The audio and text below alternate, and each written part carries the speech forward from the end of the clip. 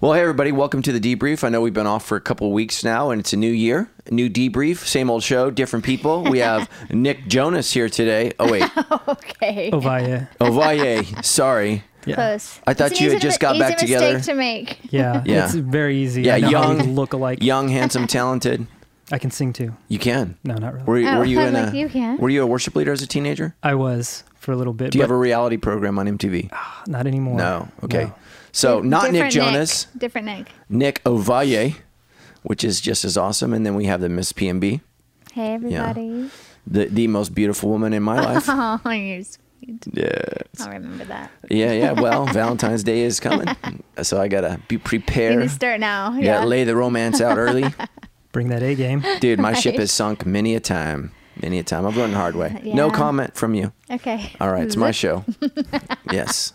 So we're not trying to cultivate conflict. We're trying to debrief the weekend. Anyways, about that later. I'm PMB, and super glad you guys are listening or watching along. And we're going to be starting this up. I want to remind everybody to do the 60-day Bible study, 60 Days to a Better good. You. Oh, man, today was just fantastic. And let me encourage you, read the introduction. Man, that was amazing. Read the real Bible study method. Read the text. Explore the main idea or theme. Ask God what he wants to say to you, and then apply it to your life. And the questions were just so good today. So good. And I'll be talking about that a little bit on my Instagram later. But it's good. I'd actually done sort of a version of this through the Wayfinding Bible. So I'm like starting that again.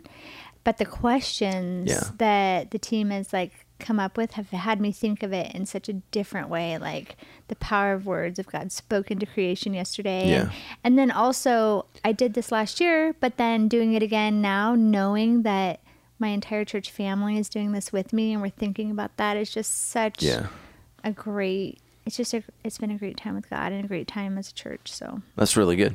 Really, really good. Glad you guys are joining us today and super excited. We got some great questions. And so let's get started. Yeah. First question is from Annie. She said, earlier last year, I had a conversation with my boyfriend, which ended the relationship. We were having sex and I wanted us to get right with God. I love God more than I love my ex, but ending the relationship was a tough blow, which sent me spiraling. I allowed it to negatively impact my relationship with God and church family, and I'm only recently starting to heal from the hurt. What advice would you have for someone making the decision between God and their significant other, and what advice would you have for people who have recently ended a relationship to get right with God? Yeah, absolutely. So our next series is called Non-Negotiables. I think it starts February. We're not sure.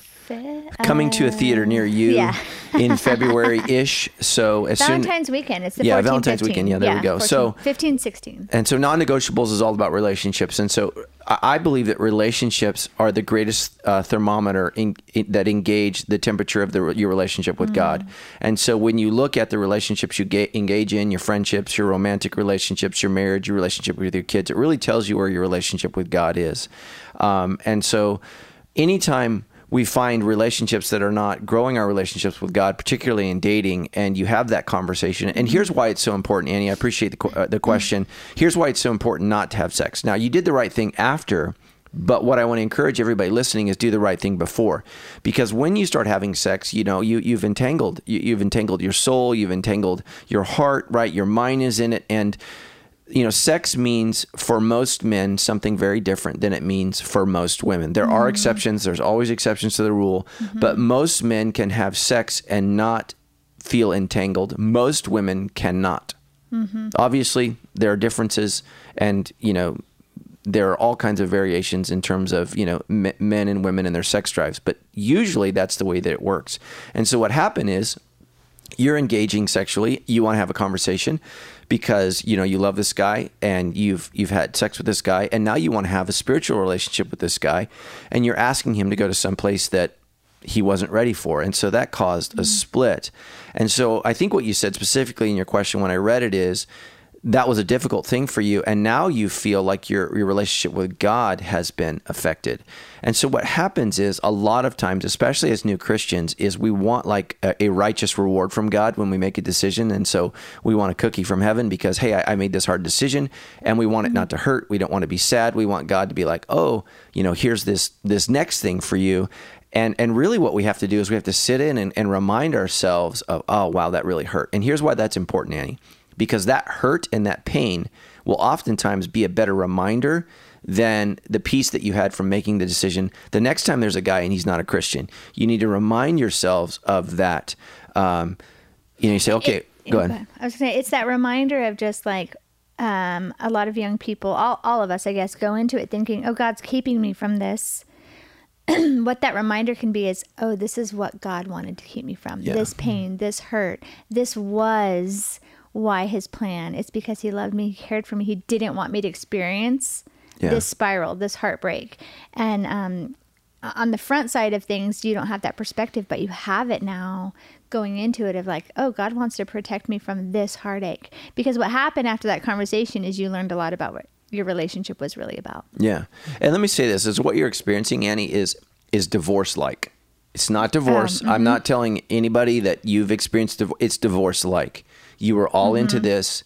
Your heart was at a place where the relationship was not. And that's why courting is so important, engagement is so important, and marriage is so important. So we'll talk about this in our non-negotiable. So courting is being upfront and honest about your intentions. Nobody does that. Like everybody today is like, well, why do we need to clarify the relationship? Because you need to make sure you're both on the same page. Because if somebody is in it more than the other, and so you can say, hey, we're exploring. Hey, we're serious. Hey, you need to constantly clarify in dating what direction you're moving. And honesty really helps you to move on. But when one person is lying or one person doesn't feel like they can be honest, like that's a terrible future for you. So courting forces honesty. Then there's engagement. And it says, okay, we've set a date and you shouldn't get engaged without a date. You shouldn't have a 3-year engagement or 4. You should say, okay, so we're courting. When we move to engagement, we've set a date on the calendar and it's a reasonable date. And now we are moving towards uniting our finances, uniting our plans. We're talking about the serious issues of marriage. How many kids? Where are we going to live? What are we going to do? And we're making those decisions together. Because a lot of marriage conflict is you don't talk about that until after you get married, and the engagement phase is all about the wedding, rather than what it used to be is the negotiation. And nobody understands. So for thousands of years, right? There's the engagement period is this negotiation, and it used to be families negotiating. Okay, what is everybody putting in this? And it was all up front and it was all honest. And then the families agreed to that, and then they move forward. And nowadays we expect young people to figure this out all on themselves. Parents are uninvolved, except they're expected to write a check, right? Which is hilarious, right? Parents aren't involved in negotiation, but they're the one that writes the check for the conclusion. So, make sure that you're bringing people in and you're having these discussions and you're getting honest feedback. And so engagement, is a great time to say we're going to be in a community group, we're going to be in church, we're going to tithe. What does that look like? We're going to give, we're going to serve. This is what our marriage is going to be about. And I think that's a great time. So Annie, my heart breaks for you.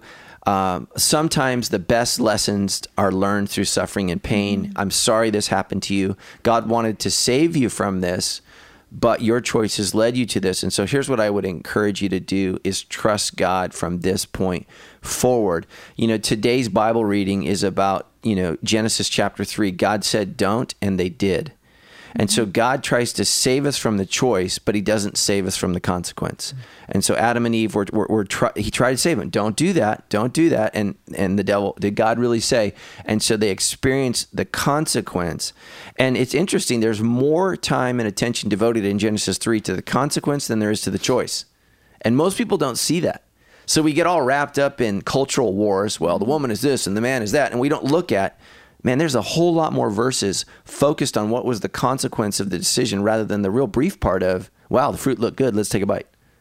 And then you have this long chapter of here's what went wrong. And so, Annie, that's where you are. You're in the long chapter. And let me just say this. It takes sometimes years to get over a heartbreak. And time does not heal wounds. Intention heals wounds. You have to be intentional about trying to fix this. Because I see a lot of women, they have a hurt from a previous man. It can be a man, but usually it's the woman. They get betrayed, lied to, devastated. And so then what they do is they don't trust the next guy. So before you move on to the next guy, you need to heal from the last guy. Okay, that'd be a great Instagram quote right there. There is a time component to it, though. I've just... Matt and I have walked through this with a lot of young adults. We have 2 adult daughters we've walked through this in the past with, of just that component of time, though, is a thing, is like right, right in the beginning, it's because it's like you had a way of life, now you don't. Yeah. So your day's literal time feels different. Everything hurts. Everything feels different because it is. Your normal has changed. But that hope of just like doing the right thing is always the right thing. And that's what you've done. And knowing that God will honor that. And pretty soon, there's probably a period for you where all day, every day you thought about this. And then it'll be like, oh, I just ate lunch and forgot to think about how sad I am. Before you know it, you'll go a day, 2 days. Before you know it, you'll go a month before that wave hits you. And in time, while you're doing and being intentional to heal, all of a sudden, you'll have months go by. Life will come back to normal. And God loves you, and he rejoices when we do the right thing. And you've done the right thing in that. So as you're intentional in that, knowing that in time, you won't feel sad all day, every day again, all week, every week, all month, every month. In time, the intentionality that you put into the healing will have fruition. But the saying is, time heals all wounds. Right. That is time false. is not the healer. Time but in and time and intentionality will heal all wounds. So I have to be intentional about learning, growing, changing, and in time it gets better. But time alone will not make it go away, because you're not going to trust the next person. So what did I miss? What do I need to learn? How do I need to grow? And I think breakups make us a little paranoid. They just do. I mean, you put your heart out there, it gets stabbed, and you're freaked out. So Annie, praying for you. Love you. Thanks for your question. Yeah. And thanks for honoring God. Worst. In time and with continued intention following God, you're going to be blessed and better off. So good. Our second question comes from Anonymous and says, you mentioned twice about being critical of the church. This is where I'm at the moment. You mentioned having a bad attitude about church. This is also where I'm at the moment. I have lost my son earlier this year in an act of gun violence. He was battling mental issues and drugs. What happens when the answer we pray for and the outcome isn't what you hope for? What happens when you still get a negative outcome? Did I not pray hard enough? Did I not fight hard enough? And did I not believe hard enough? Yeah, so here's the problem, and it's why Sandals we're not a name it and claim it church.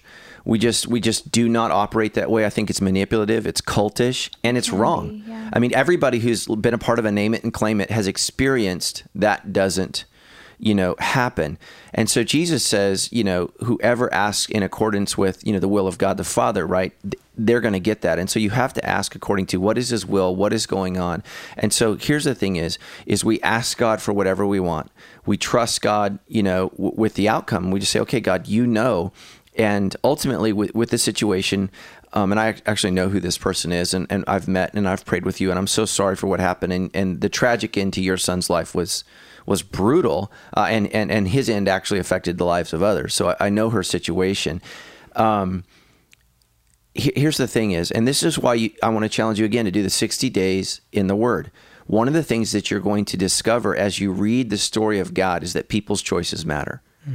So God has his will, but he doesn't force his will upon you. So when the Bible says God's will be done, what that means is, like an overarching theme. And so I look at it like D-Day. And so when the Allied powers, Britain and America, what they said is, we're going to attack, the axis of evil. I know that's not what they were called, but it was Japan and Germany, Nazi Germany. And it is the will of the American people that we're going to fight until a total and absolute surrender. And so that's the way that you have to see it, is that God's will is kind of this big picture thing. But the reality is, if soldiers are disobedient, if soldiers go their own way, if soldiers don't listen, there are casualties that on a micro level are hard to understand on the macro level. So the little picture is, wait a minute, I've suffered loss. I've suffered this. And it's not just to say that. Sometimes the sin of someone else affects your kid who is walking the right path. I mean, if you have a kid who's following God, trusting God, and you got some person who knowingly and willingly gets in a car and they've been drunk and they slam into your kid and kill your kid, that's the other thing that's terrifying about life. It's not just our obedience that matters, but it's the obedience of people. When people are careless, when people are reckless, when people are sinful, it impacts and affects us. And so what I would just say is, you're grieving, you're hurting, and I would just ask you, was your son in church? Was he trusting God? Was he following God when his life came to an untimely end? The answer is no. And so the lesson that I would encourage you to glean from that, even as you hurt and grieve, is It's better to listen, trust, and follow God. And ultimately, as a mother, I mean, this is the hardest thing as a parent, is you can teach your children the right things to do, but when they become adults, or in some cases prior to that, they're strong-willed kids, they can do their own thing and they can learn the hard way. And that has horrible impacts. And if you're a kid that's listening, one of the lies the devil says, and I think stupid friends say, is that it's your life and it's your choice. But what you're finding out is, in this case, even an adult who made some horrible choices, he's dead and gone, and it's still, his choice is still affecting her. So your choices affect the people that love you and care about you. And the people that tell you it's just your choice, they don't love and they don't care about you. Oftentimes they just want to use you. And so I'm going to be praying for you, but I would just say, there are seasons where I've been hurt at the church. There's been seasons where I have to preach to an audience and I'm staring in the face at some just really rotten people that have done some terrible, awful things to me. I mean, this happened one time. Tammy and I were leading a conference, and a church member came up to me right before I was going to speak, and she said, "I just have to tell you this before you speak. I'm really angry with you and upset, and I had to get that off my chest so I can get something out of your talk." And I was just like, I'm standing on stage, getting ready to start this conference, and then she goes and sits down with her husband, and I was just like, whoa. So I probably would have handled that very differently now, but when I was younger, I was just like, I don't know what I would have done, but I would have done something different from what I had done. So there's hurts and there's weird things that occur in the church. I've had seasons where I've had conflict with staff. Like literally staff who have done things to me, and then I responded in ways that weren't right. So church is an imperfect thing, but we're called to be faithful to it, not because church is perfect, but because the God who told us to go to church is. Mm-hmm. So I have to trust him in that process. And I think that's one of the things that grief does. Grief makes things that we know we should do hard to do, like sleeping, like eating, like reading our Bibles, and like going to church. And that's just a natural part of grief. But getting healthy is about saying, I'm not going to listen to my feelings. I'm going to do what I know I should do. And I know I should be a part of church. And I know I should go there. And I would just say to this woman who's writing in, I know who you are. I've prayed with you. I love you. You're welcome at our church. And I'm so sorry for your grief and your hurt and your pain. But the best place to heal from life and the sins of others and the sins committed against you is in God's church. That's the best place to heal. And thank God in this case, the evil wasn't committed in the church, because sometimes that's where it happens. So, well, that's what I would say is, I don't know who this is, so I can't speak to all of those details that you obviously know about. But, in grief, in our emotion, and Matt and I have seen this firsthand recently, especially in a tragic trauma type situation, which this sounds like this situation was as well. The enemy's going to get in there, and it's interesting to watch how in grief, the enemy knows exactly where to attack. And so we think, it's grief, it's traumatic, we're immune to that in that time. But I was going to say, to just be guarded on, the enemy's going to want to isolate you and separate you from people who love you. The church is a place, but it's also people. Like you said, Matt, you and I have been hurt. Our deepest wounds come from Sandals Church. From Sandals Church. But also is the key. Our greatest friendships, our greatest joys, when we've had our hardest times, it's still those people, because the church is people. And so I would just want to encourage you to not discount the church body because of a couple people or a couple comments, because these could also be the same exact people who come over when loneliness overwhelms you or anger is overwhelming you and the enemy's getting the best of you, to pray on your behalf, to pray before you, to intercede, and to be there for you. Because what the enemy wants for all of us is us to be separated, isolated from the church, because that's what separates and isolates us for God. Mm-hmm. And so I just want to encourage you to really try to shift your perspective on the church as a whole, knowing that it's people, it's broken people. Again, you and I can speak to our deepest wounds have happened at our church, at Sandals Church. And yet those have been also different groups of people have been the best things that have happened to us in our darkest of times. And so just to know that we don't just fight flesh and blood, the church. The battle's not with the church or people of the church. The battle is with the enemy who wants to isolate you, wants you to be bitter, wants you to be angry, wants you to be separated from God. And so it's just like, it's one tragedy lending itself to another if you're not careful. And so, yeah, absolutely. But I'm so sorry. I mean, I can't imagine that scenario and how complicated and painful it is, but just to know you're loved here, and there's, the church is the hope of the world, even despite its flaws. So. Our next couple of questions deal with anxiety, and Steve says, I deal with anxiety probably at a level that is considerably above average. Yeah. I definitely know that anxiety, depression, and mental illness can be rooted as spiritual, but I also know that it could be medical as well.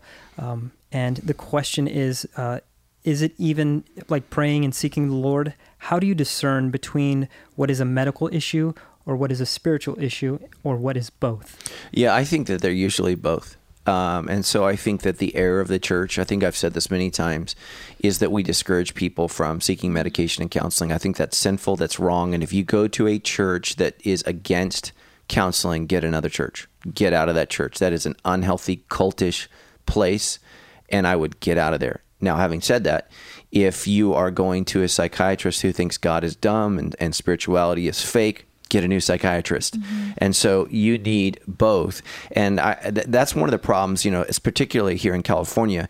A lot of people talk about the homeless crisis. The homeless crisis really is not about homelessness. It's about mental illness and drug addiction. And those are the two primary issues. And I know people are going to send in and give me some example. That's the example. That's not the problem. The problem is mental illness and drug addiction. And many of these drug addicted people don't just need medication. They need spiritual intervention. And the church has to find itself. Sandals has been engaged in this. And the problem is, the church can get just as wonky on spiritual exorcism or spiritual intervention. And so it's just, you need a really, really healthy, grounded person to lead in that area. And unfortunately, those things are difficult. We do have soul care, and I would encourage you to come to soul care. But find a Christian psychiatrist. I went to a psychiatrist, Dr. Smith in Corona. Love him, appreciate him. I went to him because he's a psychiatrist and he's an elder at his church, Crossroads Christian Fellowship in Corona. So big, successful church. Love him. I send people to him all the time. I just recommended him last night. I wanted somebody that loved God, was in the church, understood church leadership, and was a psychiatrist. So I had all three of those things. And, some of you can't maybe afford Dr. Smith, go to Kaiser and just say, I prefer a Christian counselor.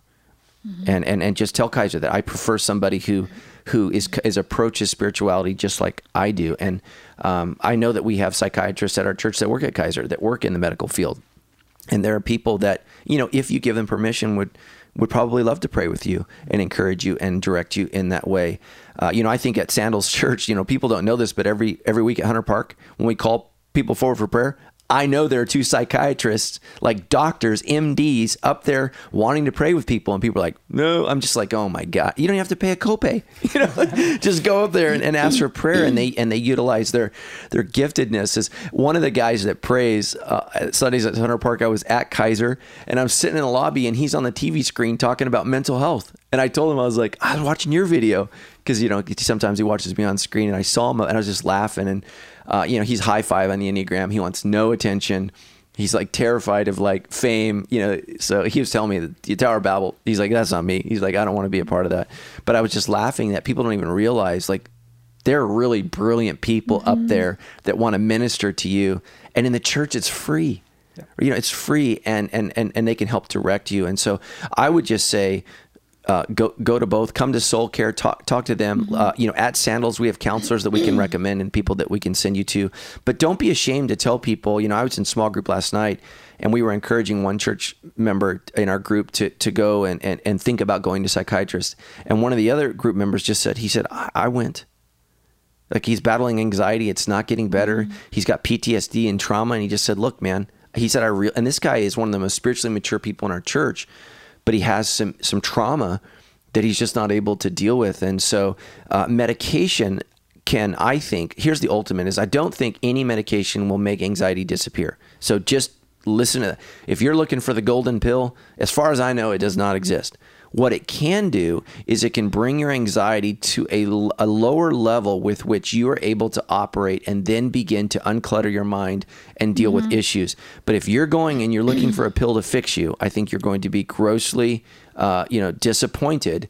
You want to lower that anxiety threshold, and then you want to delve deep and look at what do I need to change in order to exercise my mind and my emotions in a different way.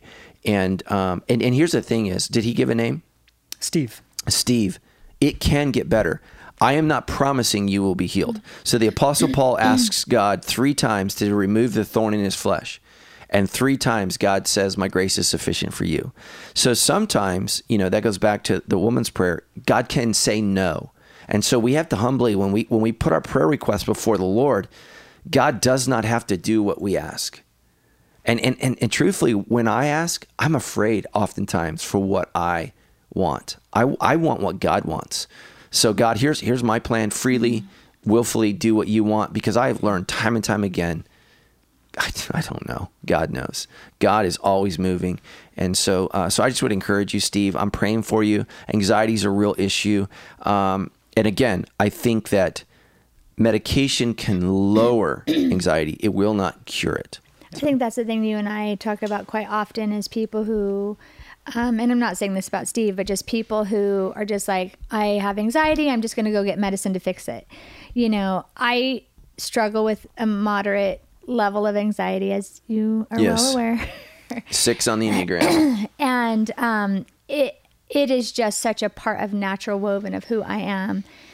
But as I pursue being healthy and trying to navigate it, I'm well aware of like when I engage in this, when I do this, when I look at this, when I whatever, it can spike or fall. So I do some things to navigate it.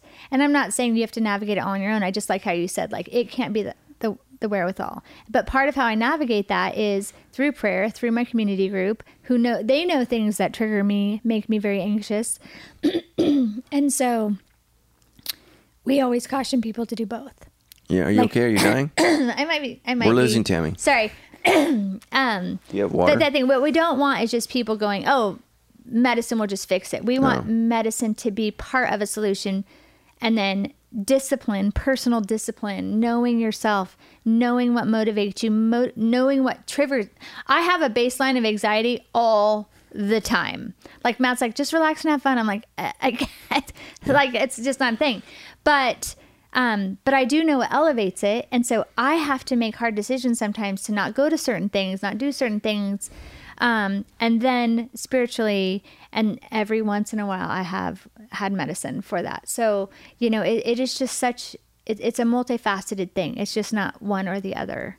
Yeah. So but talk to a professional. Yeah, absolutely. Yeah, absolutely. All right. Thank you. Following that question, Anonymous wrote in and said, recently I've been struggling with major anxiety because my boyfriend is in the process of becoming a firefighter. My dad died unexpectedly when I was 11, so the trauma from the past makes dealing with that much harder for me. I'm currently on medication for anxiety and have been in therapy for over a year. I want to trust God and be supportive of my boyfriend's career choice, but I can't shake the fear of the unknown. I can't bear the idea of losing another important man again in my life. So just asking for any wisdom or any encouragement. I'd be interested to see what her Enneagram score would be. See, and this is why I think the courting and engagement process is so important, because ultimately this guy could be the perfect guy for you, but his career choice, profession, and calling does not fit with the level of anxiety that you're going to live with. You just, ladies, you don't get it all. You don't get to have it all. If you're an anxious person and your man wants to be a police officer, wants to be a fireman, wants to go into the military. Look, those are inherently dangerous professions. And thank God for men, because men predominantly are drawn to those positions. There are some ladies that do that, and we thank God for your service. But men are just more apt to take riskier jobs, and that's just kind of the way God's made us and wired us. And so, if this is a man where that's what he wants to do, that's what he feels called to do. So there's one of two choices. He can decide to alter his calling and change his profession because he wants to give you comfort and peace, that's an option. Another option is, you come to some sort of peace with what this is. And again, it's why I said time doesn't heal all wounds. She said, I lost my dad when I was 11. Mm-hmm. So time and intentionality can heal those wounds. That's a major, major loss. No kid should ever have to experience that, encounter that, right? That's a lifelong wound. That's something that's not totally healed until Jesus returns. Mm-hmm. But there are some steps that you can be walking through. And here's the thing, ultimately, no man, regardless of what he does, if his job was to live in a bubble every day, there's no promises that people are going to live forever. And so you're going to have to deal with the fact that to love people means you're risking. Mm-hmm. You're risking mm-hmm. losing. And I think it's better to love and risk than to not love, right? And that's why I'm not a Buddhist. A Buddhist, a lot of people don't realize what the word nirvana is. Nirvana is total detachment from feelings and emotions. So that's what the Buddha does, right? So Siddhartha, to find himself, he abandoned his wife and his children, and he seeks nirvana, a worry-free life. And what he finds is detachment is the way that you combat life's illnesses and weakness. And that's not what Jesus does, right? Jesus says you should love. You should passionately love, but you should trust God in the midst of that. And so that's why I can't stand it when people say all religions are the same. They say very, very different things. The Buddhist is seeking detachment and ultimately just numbness. That's nirvana, the ultimate numbness. And what we are seeking with Christianity is oneness with God. So numbness and oneness, and those are two totally different paths, and you need to choose which path you're going to go. And so, and that's really what Eastern meditation is. It's detachment. It's meditating, and it's intentionally removing oneself from one situation, where meditation in Christianity is intentionally inviting God into the situation. Those are two totally different things. And so, unfortunately, Christians are like, we're not for meditation, which it's in the Bible, the word's in the Bible. We're not for Eastern meditation, which is you're just detaching yourself from one's reality and like you're kind of like floating or whatever. What we want is we want God, we want intervention. We want God in what's happening. And listen, those are tough talks. Those are tough talks and tough conversations. And in the end, you may not be able to reconcile, and that's okay. That's okay. I don't believe that there's one person for you. I believe that there are many, many wonderful people out there, and maybe there is some guy with a desk job that you're just going to love and feel very, very safe. But even in that, you have to know, life is uncertain. Yeah, you could get hit by a bus. That's why God matters so much. Yeah. Because we can have, when things in this life aren't secure, we know we have security. Speaking from a high 6 on the Enneagram, I think all the time of every single thing that can go wrong. And when I spiral, it's usually when I'm really chasing that. And you know this, I have to work so intentionally to not think of what could go wrong, but think of what could go right. Because I have spent a lot of years not doing things, saying no to things, or not enjoying things because I'm hyper-focused on what could go wrong, that I've missed so much joy. And then whatever circumstance it was happened, and nothing went wrong, but I missed it. I missed what God had for me in it. I missed the opportunity or the joy or the experience. And so that also is a component of, if that's just your natural bend in life, because you had trauma at such a young age, that makes so much sense. And I love that you're in counseling and that you are doing, you are being intentional to that. But it's going to be a lifelong, and I don't have it to the same degree, but I do understand that, a lifelong discipline to trust that God has the best for you, to trust that He holds you and your future, and to train yourself to be considerate for what could go wrong, right? But not to live there, but also to think through and let yourself proceed about what also could go right. Because we spend a lot of time thinking what could go wrong or missing out on things, and then it doesn't happen. Yeah, and let me just say this. Somebody's got to be a cop. Somebody's got to be a fireman, and somebody's got to be in the military. Or guess what? We're all hosed. We're all hosed. Just think for a second, if there was no firemen, if all firemen went on strike.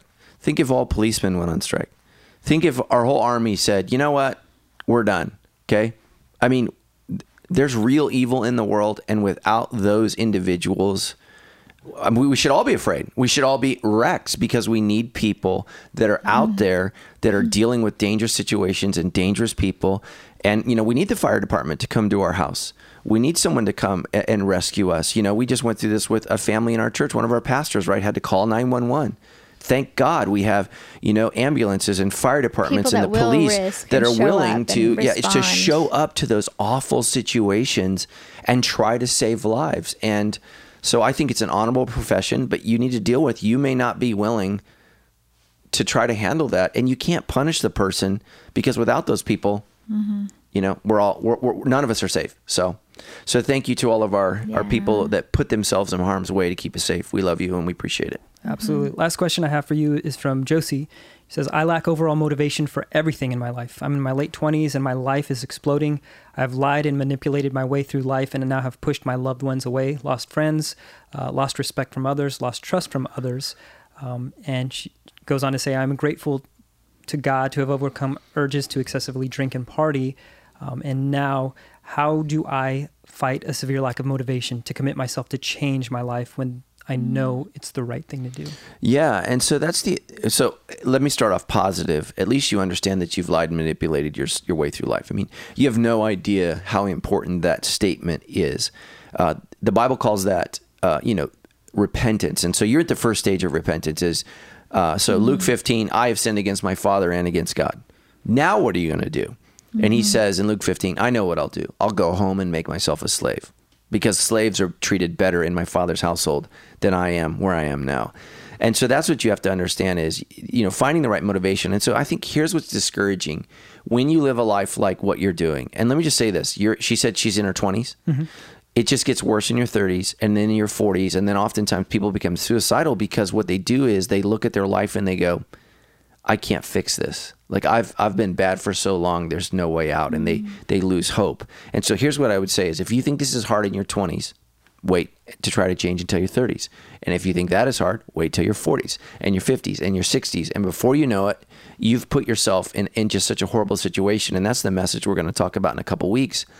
A lot of people, the question they ask is, God, what do I do? And God's question is, why are you there? And so what did I do to get here? And so oftentimes, what do I do is best answered with, how did I get here? Because what I have to do is I have to get out of where I've gotten. And that's a whole process. And hopefully and prayerfully, you're at the place where there's still a U-turn. Sometimes in life, there aren't U-turns. Like you find yourself in a situation where there's no good choice here. Like no matter what you choose, it hurts, wounds, and maims somebody.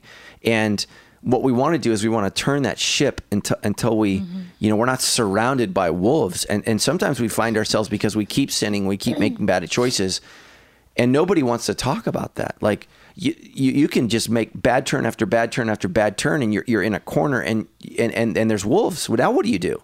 Well, we got to figure out how to try to undo those decisions. And so what I would do is I would meet with Soul Care here at Sandals Church. I would sit down. Number one, you can't drink. Number two, you got to change your friends. Like if you're around people that want to get you drunk, that want you to have a drink, like you could hang out with me for the rest of your life. I'm never going to offer you a joint. I'm never going to offer you a drink. I'm never going to say, what's the worst thing that could happen? I'm just not that friend. So find friends like me at Sandals Church that are gonna be positive influence for you. Get in a small group where if you don't show, somebody calls. Hey, where were you? Are you okay? Not every small group does that in our church. Find a small group where people care about you, and it's not just a meeting once a week, where you're going over the sermon notes, but they actually care about your life. And that's what small group is for Tammy and I. We actually have decided to care about the people in our groups we do life together. We challenge each other. We take challenge from one another. Yeah, we celebrate. You need to change your crowd. And then you got to listen. Forgiveness is mandated by Christians. Trust is not. So you need to allow Christians the opportunity to forgive you, celebrate you. Hey, we're super glad that you're making these changes. You got to earn their trust. And especially, it sounds like you've spent maybe a decade or more of your life lying, manipulating, and cheating. And so it may take a decade where people look at you. One of my friends I want to have on the show, he was homeless in LA and a meth head for 4 years. And, his parents celebrated when he got clean. They were excited and they were celebrated, but they did not trust him for years because there were so many wounds and so many hurts and so many lies, and so he's been clean now for 10 years. He's married, and his wife that he's married to doesn't even know the homeless guy in LA that just lived for meth every day. But that's what he said it's interesting. So when he shares his story, he said it's hard for his parents to even share that story because it's so painful, so hurtful for them. And he tries to honor that. He tries to honor that by not bringing it up a lot because it's weird with his brother. It's weird with his mom, his dad. And so people need to see that over time, you're a different person. You can't just announce so biblically, right? You become a Christian, you're a new person. The old is gone, the new is come. That's great. But people need to see that over time that, okay, I can trust you. Okay, you're not lying to me. Okay, you're not making this up. This isn't some deal, right? This isn't some rehearsed story to get me hurt again. And so that just takes time. And some people may not want to trust, and you got to let those people go. So, and have grace for them and understand it. I think it's extraordinary that you're in your 20s and you go, my life is exploding. I think how you're feeling should be the starting point for motivation. Like, the way I've been is not working. And because obviously you're not okay, or you're not writing in, you're not being real with this. So, I think some practical things to do in addition to, you've made a mess. Now you're in that mess, whatever that looks like.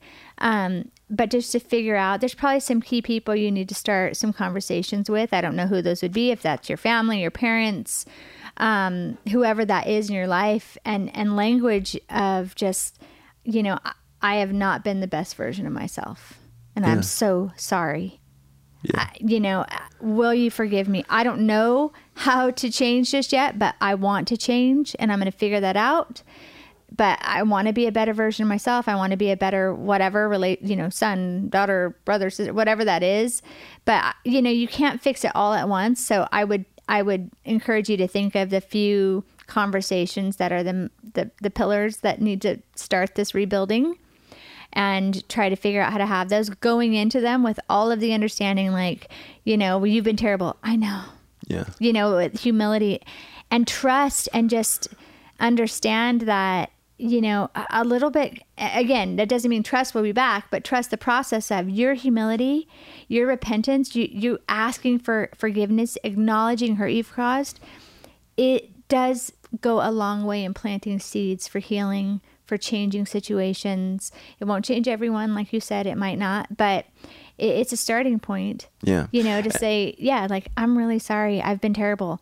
What can they say? Yeah, you have. I know I have. I'm ashamed. I'm regretful. I want to make it right. I want to do better.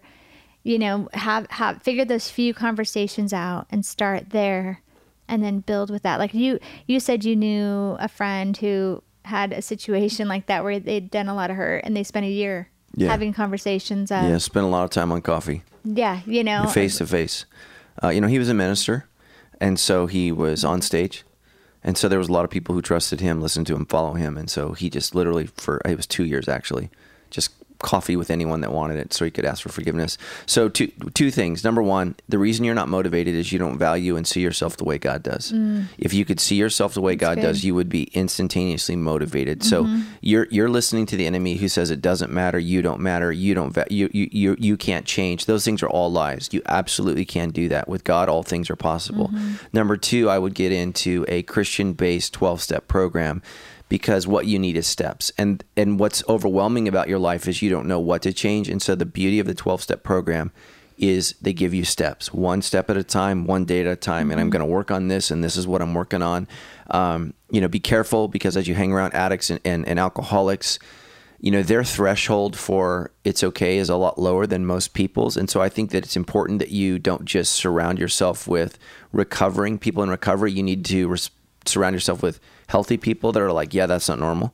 So a lot of my friends in recovery, they just kind of get stuck in that world, and you don't want to be stuck there forever. And so you want to get out. So you need both people that are going through it and can help you through it. Those are people in recovery, people who've been sober. And then you need people who haven't experienced that can say, yeah, no, that's weird. Because, I used to go to AA meetings when Tammy and I first started Sandals Church. I worked with kids that had addiction problems. And so I went to AA a couple times a week, and because they were minors, I had to sit in the meetings. And I just heard a lot of bad advice. I heard a lot of excuses. And you need people that... We need people that can model what it looks like to be healthy. Yeah. Because if addiction and those circles and those crowds are the only thing you've ever seen, and you want to do different, but you've never seen what different looks like. You've never seen what healthy relationships look like, what healthy interaction of asking for forgiveness, giving forgiveness, how to treat someone, how to talk to somebody. If you're never seeing that, because everyone in the pool that you're swimming in only has your same experience. Yeah. It's hard to get out of that pool. You need people who've never been in that pool, and all of us have our issues in different ways, but to be able to go like, oh, a marriage could look like that. Yeah. Oh, a husband could talk to a wife like that, a wife to a husband like that, to kids like that. Oh, like it's important to have people that understand where you've been and can empathize and encourage in that way, but also people who haven't been there that can model to like, that was the way, but here's a different way. No, and what Tammy's saying, we had a group of individuals at our church years ago, and they'd all come out of addiction, came out of violent relationships, and they ultimately wanted to start their own church. So it was kind of a recovery ministry at Sandals, and what they decided is, we want our own church because we don't relate to you guys. And so they created this, literally their lead pastor created this Jew-Gentile kind of story. You're Jews, we're Gentiles, you're religious, and we're sinners, and we need something different. And so they left our church, and they planted their own church, and it was really a recovery community group, but they were all a mess. And so when they divorced themselves from healthier, normal people, Tammy and I can have an argument, and it doesn't turn into me hitting her hitting me, like the police aren't involved. Like for them, that's like every week, and I'm like, you guys... And it feels normal, but it's unhealthy. And so that whole church unraveled. The pastor, lost his marriage. Man, it just, like the whole leadership team just imploded because they said, we just want to be around each other. And it's like, look, have your community that understands addiction and recovery. That's important. But also have your community that doesn't. So I think that the AA community has a lot of wisdom to help Christians that are just struggling with normal everyday sins. I think that, help us be real and authentic. But also the Alcoholics Anonymous community needs people that understand what a more normal, more healthy life looks like. And really what we need is each other, and that's the church. And so you might feel more comfortable there, but that's not where God wants you to stay. So I would say stay connected to the church. Awesome, guys. Well, that's all the questions I have. 3 things that I think would be very helpful if you or someone is in need or wants to speak to somebody. We do have soul care, and you can find all that information at move.sc/help. If you want to jump into the 60-day reading plan, yes, you can find all that at move.sc/app. And if you have a question for us, if you go to debrief.show, there is a button that says Ask Pastor Matt, and we would love to have your question here on the podcast. All right. Thanks, guys. Love you. Have a great week. Bye.